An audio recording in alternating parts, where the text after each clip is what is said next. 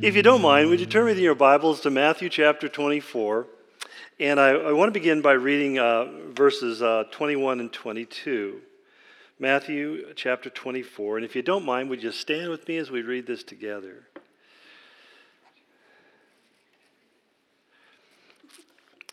The text reads as follows. It says, "For then there will be great distress." Actually, that's the NIV translation. The Greek word thlipsis is often translated tribulation, or we get our term great tribulation. "There will be great distress or tribulation unequaled from the beginning of the world until now, and never to be equaled again. If those days had not been cut short, no one would survive. But for the sake of the elect, those days will be shortened." Let's begin with prayer. Father, I ask as we take some time tonight to look at the events of the tribulation period, that your Holy Spirit would enable me, Lord, empower me to do it simply and clearly in a way that is comprehensible. Lord, we are doing this study because we really want to comprehend or grasp the hope of our calling.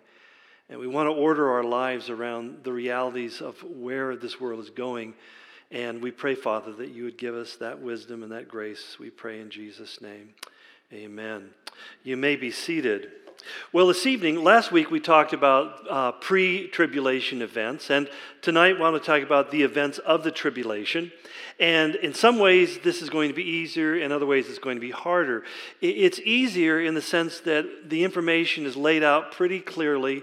I would say at least it's laid out in a pretty sequential order, so it's not hard to follow the flow of events. But at the same time, there are so many different things that are outlined in detail, and some of it is a little hard to grasp, and so I'll try to explain it simply enough. But as I was doing a little bit of research and going on the web, my first thought was if I could just find some graphs or charts that clearly lay it all out, that might simplify it for people, and every single one I looked at left me confused. I mean, there's just so many things in there, and I'm not just talking about people tend to see different things in a different order, but also because there's just such a flow of repeated events. It's almost like hammer blows that are coming down upon the earth.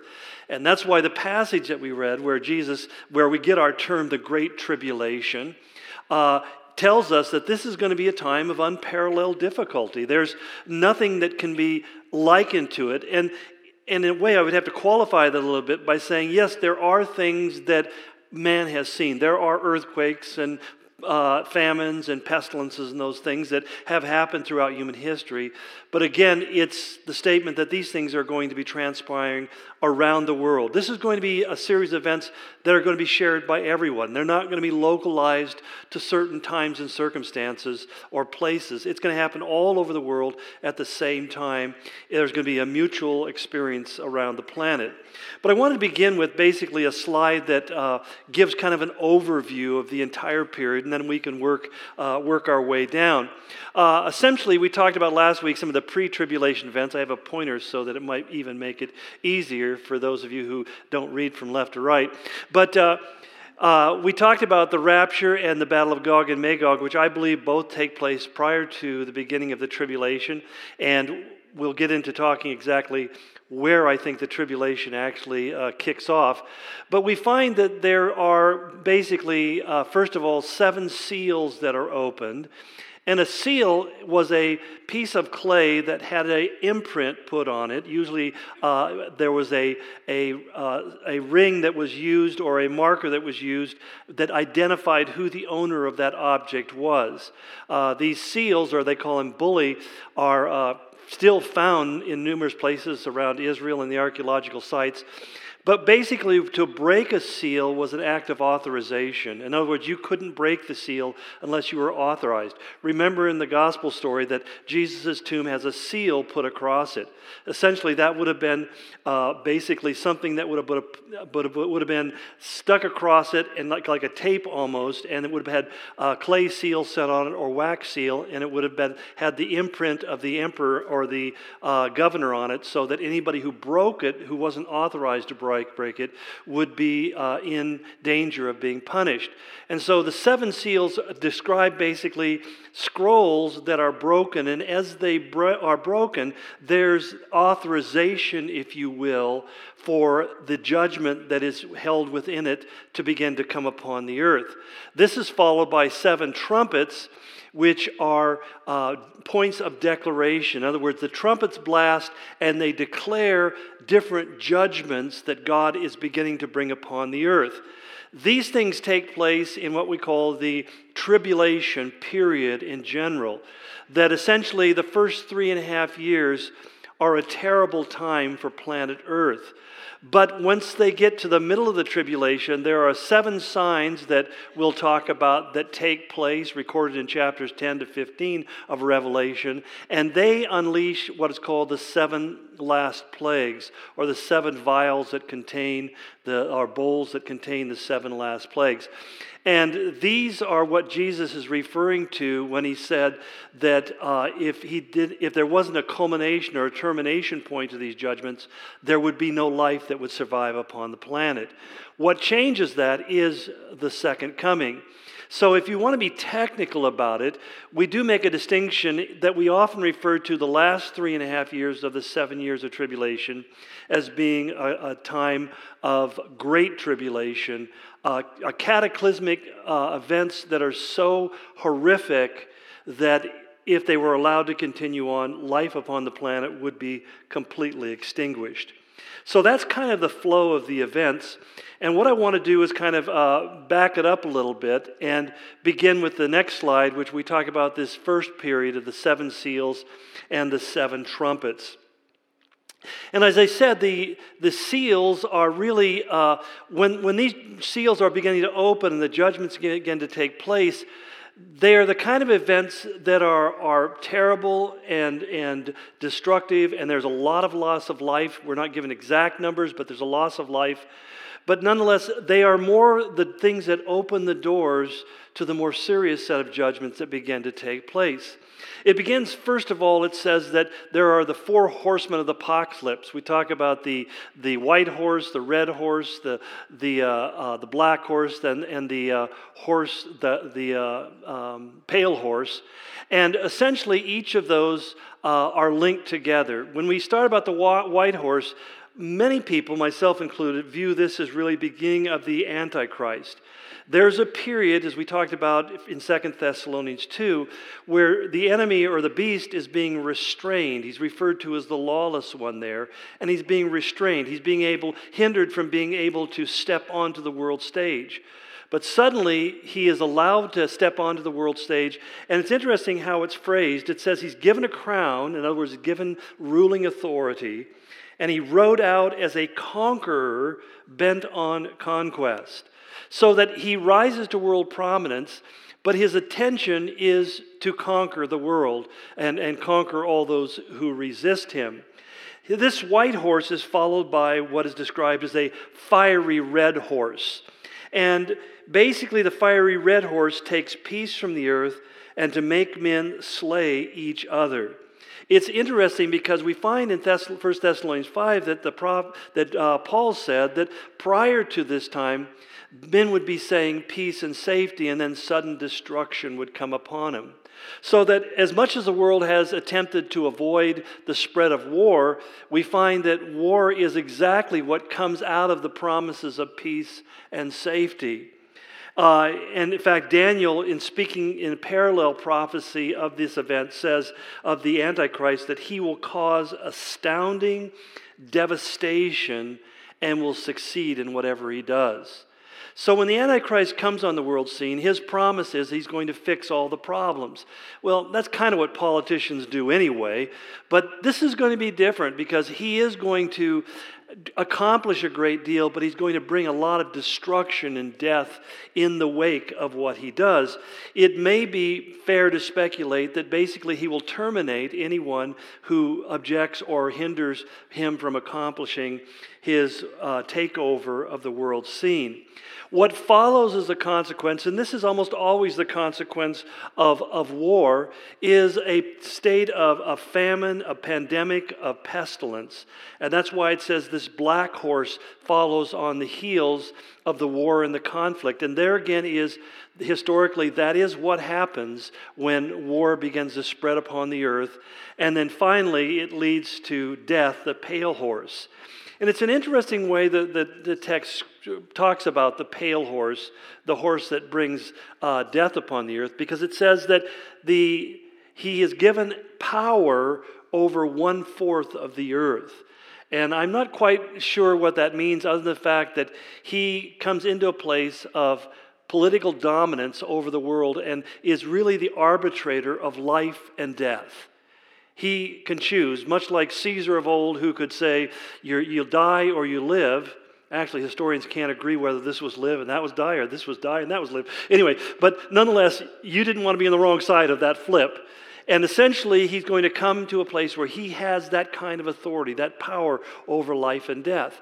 Now, here's the thing, a little bit of my own personal opinion here. It's interesting to me that as these things are happening, I think it's going to be common for people to kind of see this as being just another chapter in the history of the world.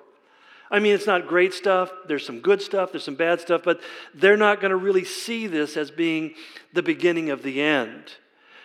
But when we find that changes when you get to the 5th seal being opened, and that's the seal of martyrdom. And it's kind of fascinating how the text reveals it, because it talks about how that the voice of the martyrs is coming up from underneath the altar, and they're basically like the incense on the altar of incense that would rise as a symbol of God, of prayers to God. They're praying and saying, "How long, O Lord, are you going to allow this to continue?"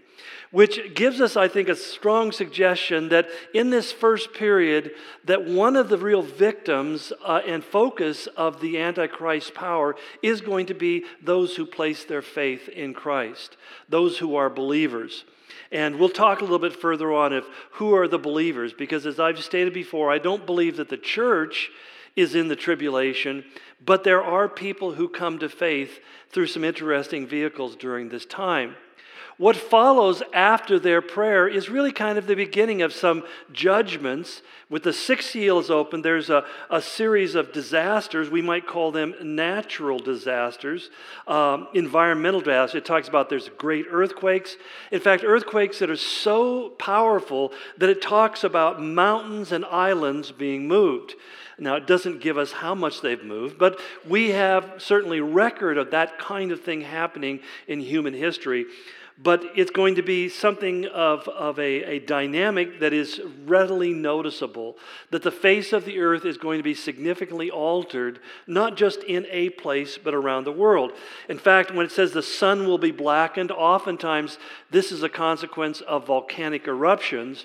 That's why often, when we get into conversations about things like global warming, really, to be quite honest, there is more environmental damage that's done to the world through a volcanic eruption many times than all of the cars that are on the planet driving in low gear. But bottom line is, there is also, it talks about the blood moon, which oftentimes is an atmospheric event where you find that the sun is reflecting off of the moon but being filtered through the clouds that have gathered in the atmosphere. And again, it talks about stars of having fallen, which in a biblical parlance may simply refer to comets and meteors. We call them falling stars when I was a kid. But essentially, there's a lot of stuff going on all at once that is alarming to the citizens of the planet.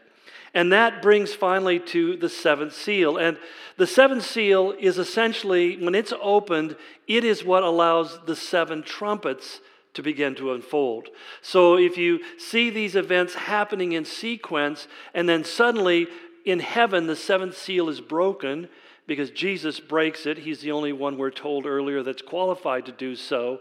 And then what follows is trumpets. Now, trumpets are declarations.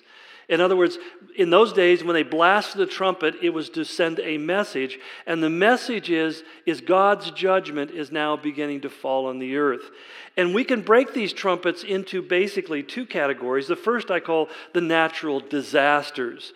The first thing that's affected, he says, hail and fire mixed with blood. Interesting combination, by the way. It was hurled down upon the earth, and a third of the earth was burned up. Now, when you think of it, a third of the planet being consumed by fire is in itself an ecological disaster beyond remedy.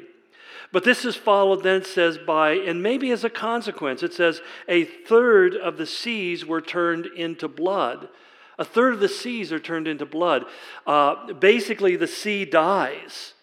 So first we find the vegetation is struck, then we find that the seas are struck, and then we find thirdly that it talks about the fresh springs of water being polluted. A third of the fresh waters turned bitter, and many people died.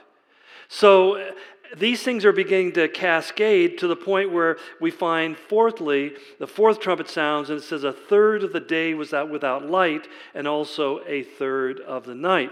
Again, this may have simply been in consequence or sequence because of the other things that had followed.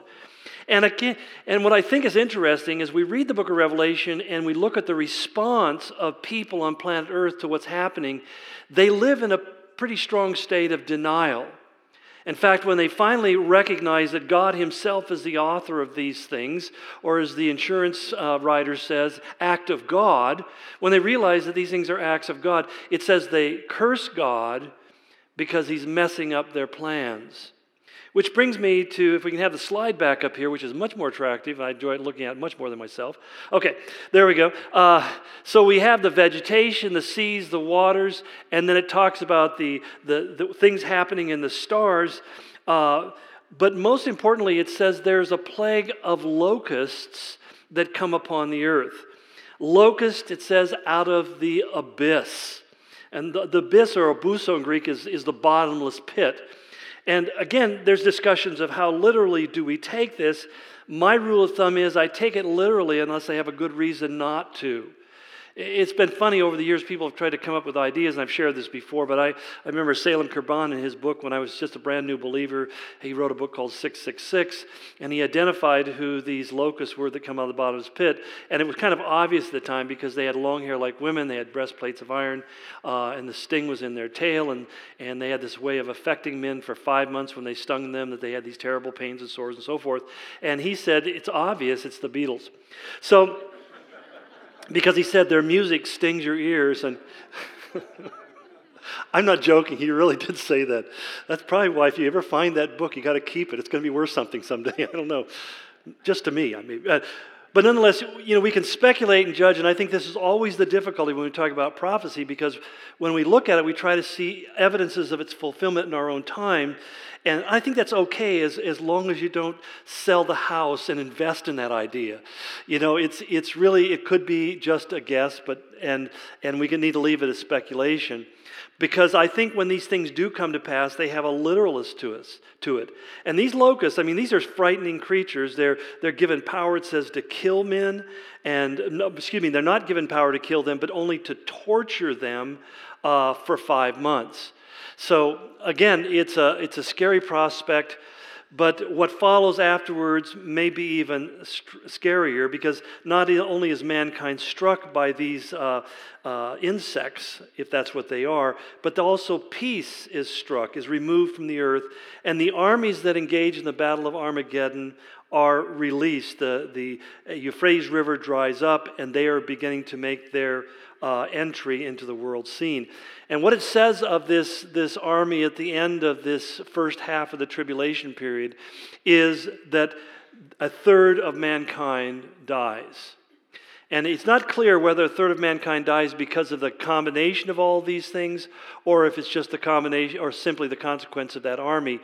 But think about a third of the human population passing away. We're almost at 7 billion people in the world.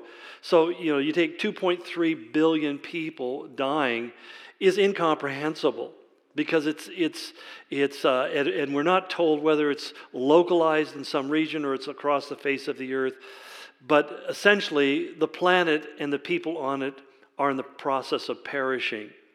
Which brings us to what I call the seven signs, seven final signs of the ends. And again, I have another slide that helps us to understand what this is about.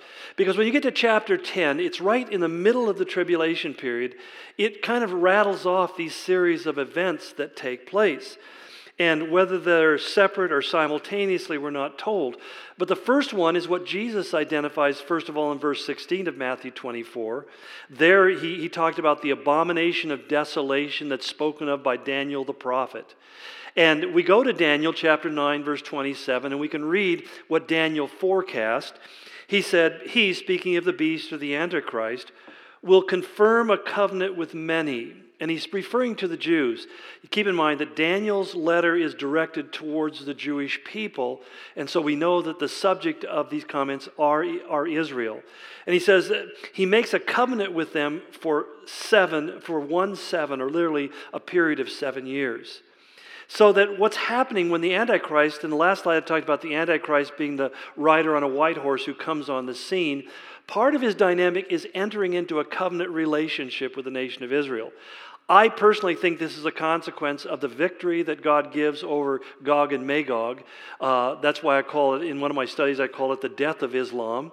That essentially Islam is basically defunct, and in that place, he enters into a covenant with this new powerful group on the earth called the Israelis, and he makes a covenant with them for 1 week. And part of that covenant, I believe, is to rebuild the temple in Jerusalem.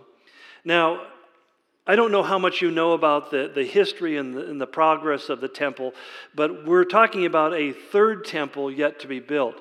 The first temple built by Solomon was destroyed by the Babylonians in 569 BC. And then we find that in the time of Ezra, they return after 70 years in captivity. And Cyrus, the Persian emperor, pays for literally the rebuilding of the temple in Jerusalem. We know that he did this all over his newly inherited empire after the Babylonian Empire collapsed.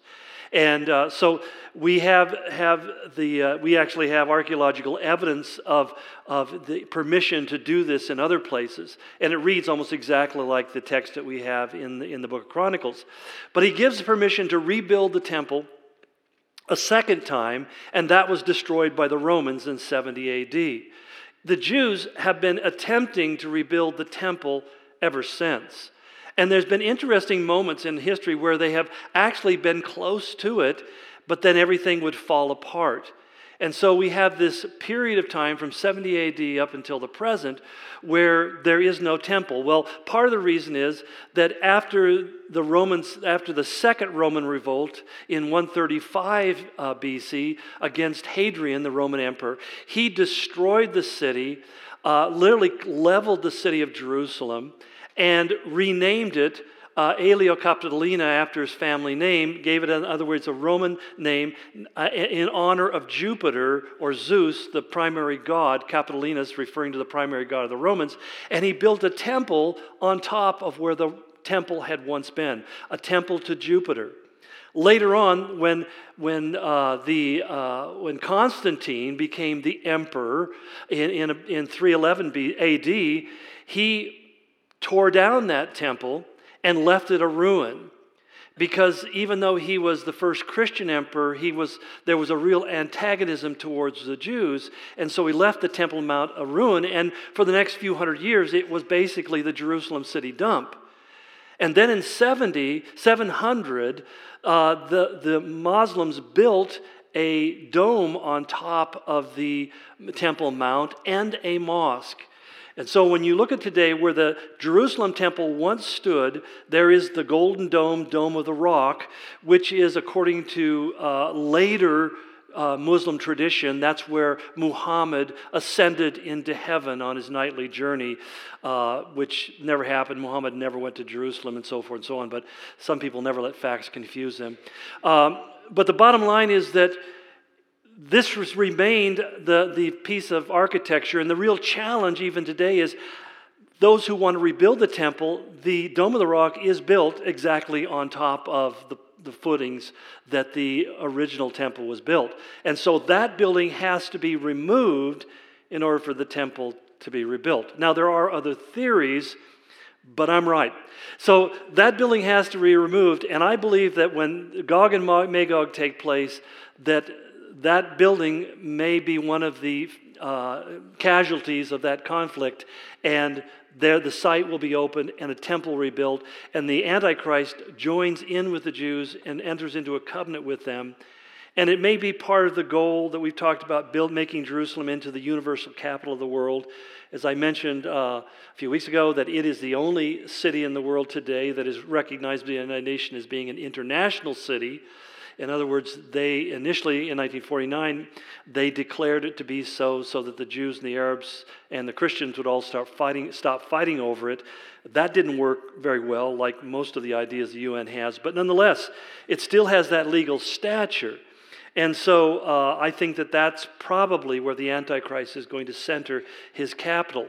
But what Daniel tells us, he goes on to say, in the middle of the seven, in other words, at the 3.5-year point, he will put an end to sacrifice and offering.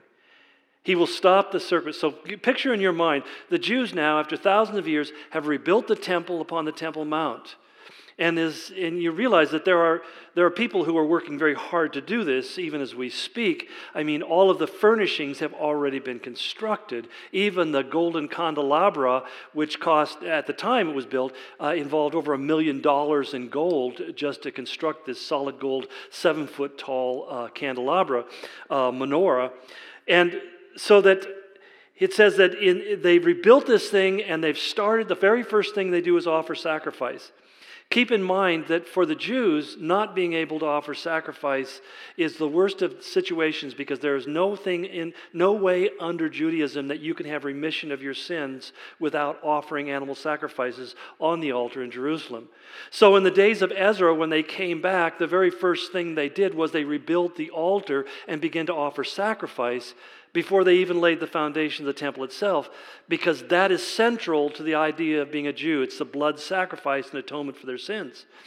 The Jews have been unable to do that ever since, and they have really, according to their own theology, are still bearing the weight of sin that is unremitted because they cannot offer that sacrifice. So the very first thing they're going to do is offer a sacrifice. This is central to everything, to being really a literal Jew in the fullest biblical sense. And he stops that, and he says, and on a wing of the temple, he set up an abomination that causes desolation until the end that his decree is poured out on him. What is this abomination of desolation? It's literally, we would turn the phrase around, something so abominable it makes the place a desolation in the eyes of God. It's the ultimate act of sacrilege. And what we find in Revelation is that the beast has an image made of himself and of the dragon, and he commands the world to worship him. And so it seems logical that the abomination of desolation is the image of the beast that's set up on a wing of the temple, and he is declared to be God and the object of worship. Because it is within that same context that we find the mark of the beast becomes activated. But there's a few things that happen in consequence of that. We're also told, secondly, in the order of these texts, that there are 2 witnesses who are killed, and their bodies are left laying in the streets of Jerusalem. We are not introduced to who they are prior to this, and there's endless speculation as to who the 2 witnesses are. And I think, quite honestly, your guess is as good as mine. But when we talked earlier about martyrs and people dying in the first part of the tribulation, it undoubtedly is people who are responding to the message of these 2 men. They're prophesying the whole time against the Antichrist and against everything that he's doing, his kingdom and so forth, and they're proclaiming the gospel of Jesus Christ. And they are allowed, nobody can touch them. God preserves them that first 3.5 years until their ministry is done, and then the Antichrist is able to kill them, and their bodies are left laying in the street. Interesting statement there, though, a phrase that says, and the whole world watched their bodies lying in the street. You know, again, we talk about the times in which we live. This is the first time in human history where the whole world can witness anything. In fact, you got Facebook, we can witness far more than we ever want to witness. But you can see everything all the time live taking place upon the planet. And so I find this is kind of interesting in light of the times in which we live. It's at that point, if you remember in Matthew 24, when he talked about the abomination of desolation, and he went on to say, and those who live in Jerusalem, in Judea, should flee into the wilderness. And he says, don't take anything with you, and pray that it's not on a Sabbath. So that statement is applying to Jews. It's talking about this moment in the midst of the tribulation. He's saying to the Jews, you need to flee and get away from here because destruction is going to be coming upon you. And that's where we find in Revelation, it talks about the woman who has, the stars and the moon around her. Basically, this is a description of Israel. This is that Israel that Paul speaks about in Romans 11, who says in the last day, all Israel shall be saved. And they're told to flee into the wilderness. Now, there's a common story told that where they're going to flee is to Petra in Jordan. And I find this really interesting because been to Petra, and, I guess if they wanted to be found, it would be a good place to go because it's hardly a secret place. It's very easy to get there. In fact, I'll tell you a little story since I have so much time. When we went there, you have to walk through this narrow cavern. I mean, there's walls that go up, and I don't know, they must be at least 100 feet straight up on either side. And the roadway is probably 20 to 30 feet wide at most places. And you walk through this long serpentine opening in the mountains until suddenly you come to what's called the treasury, and you see this massive building carved literally out of the stone walls. Very, very amazing experience. But as we walked through there, as we were beginning our trip down there, I remember this Jordanian guide that we had, because the Israeli guide wasn't allowed to accompany us. This Jordanian guide said to us, he said, just walk down there and I'll meet you. And I thought, okay, so we just started walking down. We walked all the way down. Finally, we got to the end of the whole city area where there was nowhere else to go. We were up against the final wall, and suddenly I see this taxi cab coming down the mountain. Back and forth, switchbacking down the hill, and drives up, stops right in front of me, and our guide gets out. And I thought, this is not a very secret place. So, again, that's a common story that they're going to flee to Petra. I don't know where they're going to flee. I don't know how they're going to flee, but my guess is it's not going to be there. But let me also say this. If they decide to go there, I have no complaints. I'll be watching from the bleachers. Anyway, but the woman Israel flees into the wilderness. This is what Jesus is speaking about in Matthew 24. And then he says that the great dragon, which we know is Satan, is cast down to the earth. Now, Jesus made the statement in the gospel. He said, I saw Satan thrown out of heaven. He makes that statement. He apparently is speaking of that which was yet to come, because as we read in Job, he's going to and fro before the throne of God, accusing the brethren and so forth. But he's cast upon the earth. In other words, we might say at this moment, Satan's wings are clipped, and he pours himself fully into his agenda. It's at that point we find that the beast is, I say, unleashed, because he is no longer veiled in who he is, and that's also where it talks about he requires the mark of the beast. So in people who often worry about if I use a debit card, am I taking the mark of the beast or something like that, the mark of the beast doesn't really become operative until the middle of the tribulation. And so I don't think you and I, that we're in much danger of being the recipients of that. But also something else happens. It talks about 144,000, 12,000 from each of the tribes of Israel who are raptured. Again, many people give all sorts of figurative or metaphorical or allegorical interpretations. There are any number of religious movements who say they have the 144,000, the Seventh-day Adventist Church, the Jehovah's Witnesses, the Mormons. They all claim that they are the recipients of the 144,000. But if we take the text literally, it says it's 12,000 unmarried Jews from the 12 tribes of Israel. So I interpret that to mean that there's 12,000 from 12 tribes from Israel, and that comes to 144,000. It's meant in the most literal way. Because we really have no really good justification for interpreting it any differently. But they are suddenly raptured, and I suspect that these are Jews who have responded to the preaching of the two witnesses. But now the two witnesses have gone. The 144,000 are no longer there to witness. How does God get the word out? Well, that's where we have the seventh sign that's given, that the gospel is proclaimed. The gospel is proclaimed by angels flying through heaven. It says there are angels flying through heaven proclaiming the everlasting gospel. And people, I think, get saved as a consequence, because it goes on to inform us that if you give your life to Christ during this time, you will pay with it by decapitation. So it's a costly thing, but there are those who are going to get saved all the way through the tribulation period. Which brings me really to the second part of the tribulation period, in our last slide, the final 3.5 years. And this is the 7 plagues, and Jesus referred to it as the Great Tribulation, meaning that the intensity is going to be so astoundingly great that it would literally destroy the entire planet if it wasn't brought to a close. But it begins with, first of all, talking about loathsome sores that fall upon. It says in verse 15, chapter 15, verse 1, it says, 7 angels with the 7 last plagues last, because with them God's wrath is completed. He says, ugly and painful sores on those who had the mark or worship the beast. So those who receive the mark of the beast have these ugly, loathsome sores that erupt upon their bodies. I'll let your imagination fill in the details. That secondly, it says that the sea dies, that everything in the sea is dead. Now, we understand, hopefully, that if the sea were to die, that means life on the planet Earth would come to an end within a relatively short period of time. But thirdly, it says that the rivers and the springs of water, they became as blood. And because, and he adds commentary-wise, it says, you have given them blood to drink as they deserve. And then fourthly, it says the sun is given power to scorch people with fire, and they were seared with an intense heat. And we can see how these things can kind of follow in course. One would again lead to another.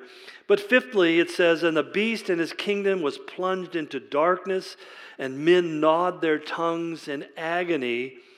And then 6, it says, they gathered the kings together to a place that in Hebrew is called Armageddon.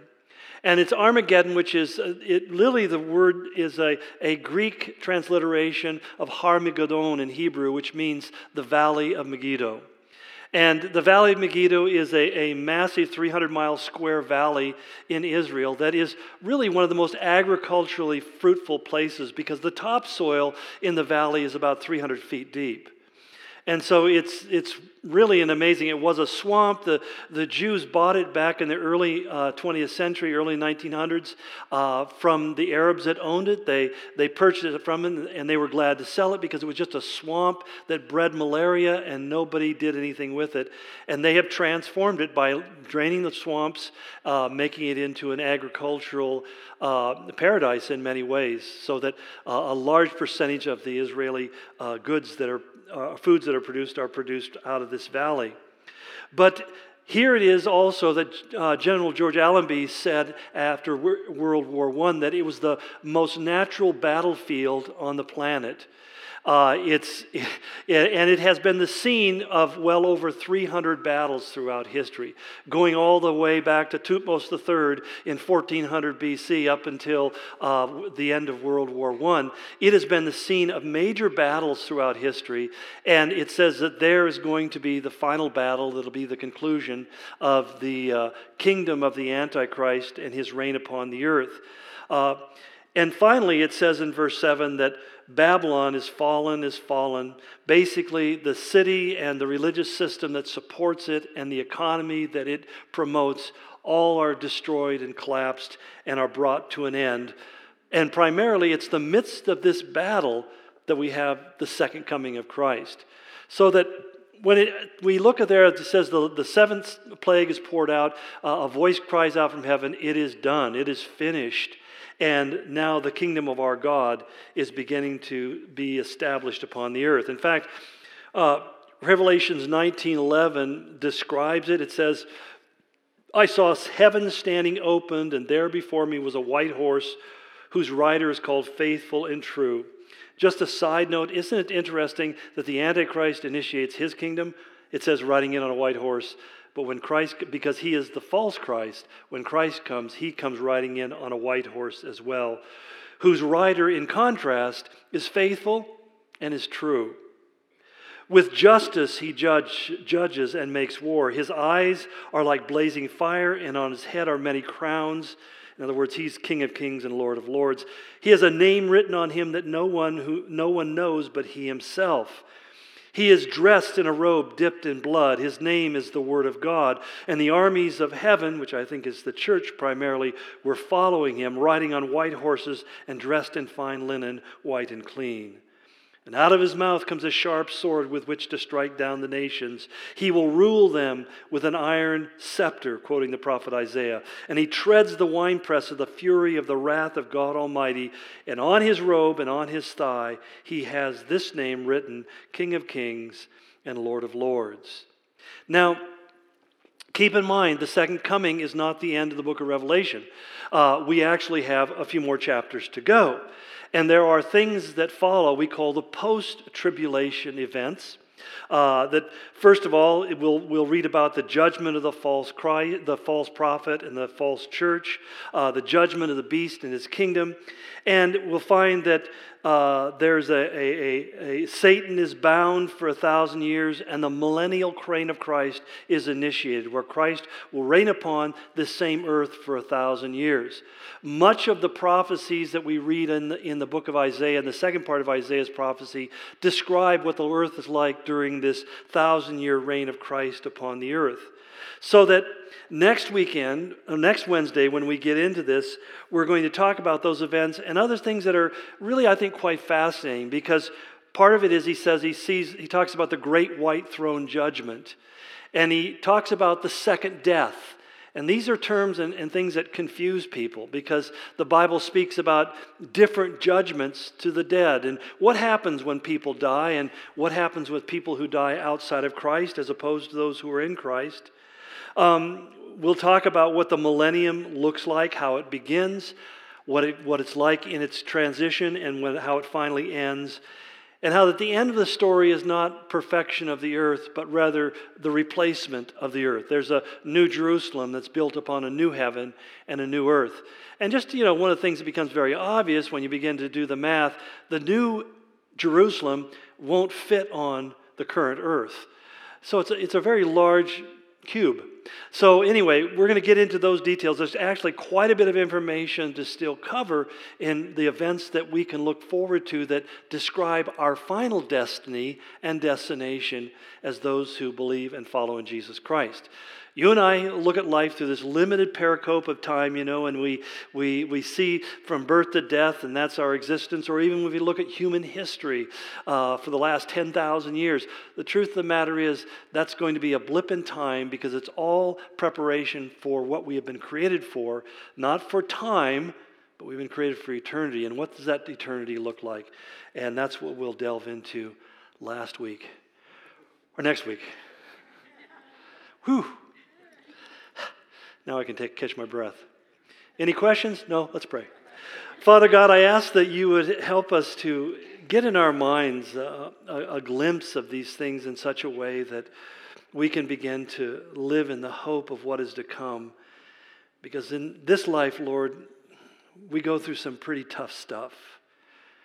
That, Lord, we become quite familiar with disappointment and heartbreak and loss and all the rest, Lord. And I just ask that we could learn to put our hope in a new heaven and a new earth, Lord, and not upon this earth and this heaven. We pray this grace, Lord, in Jesus' name.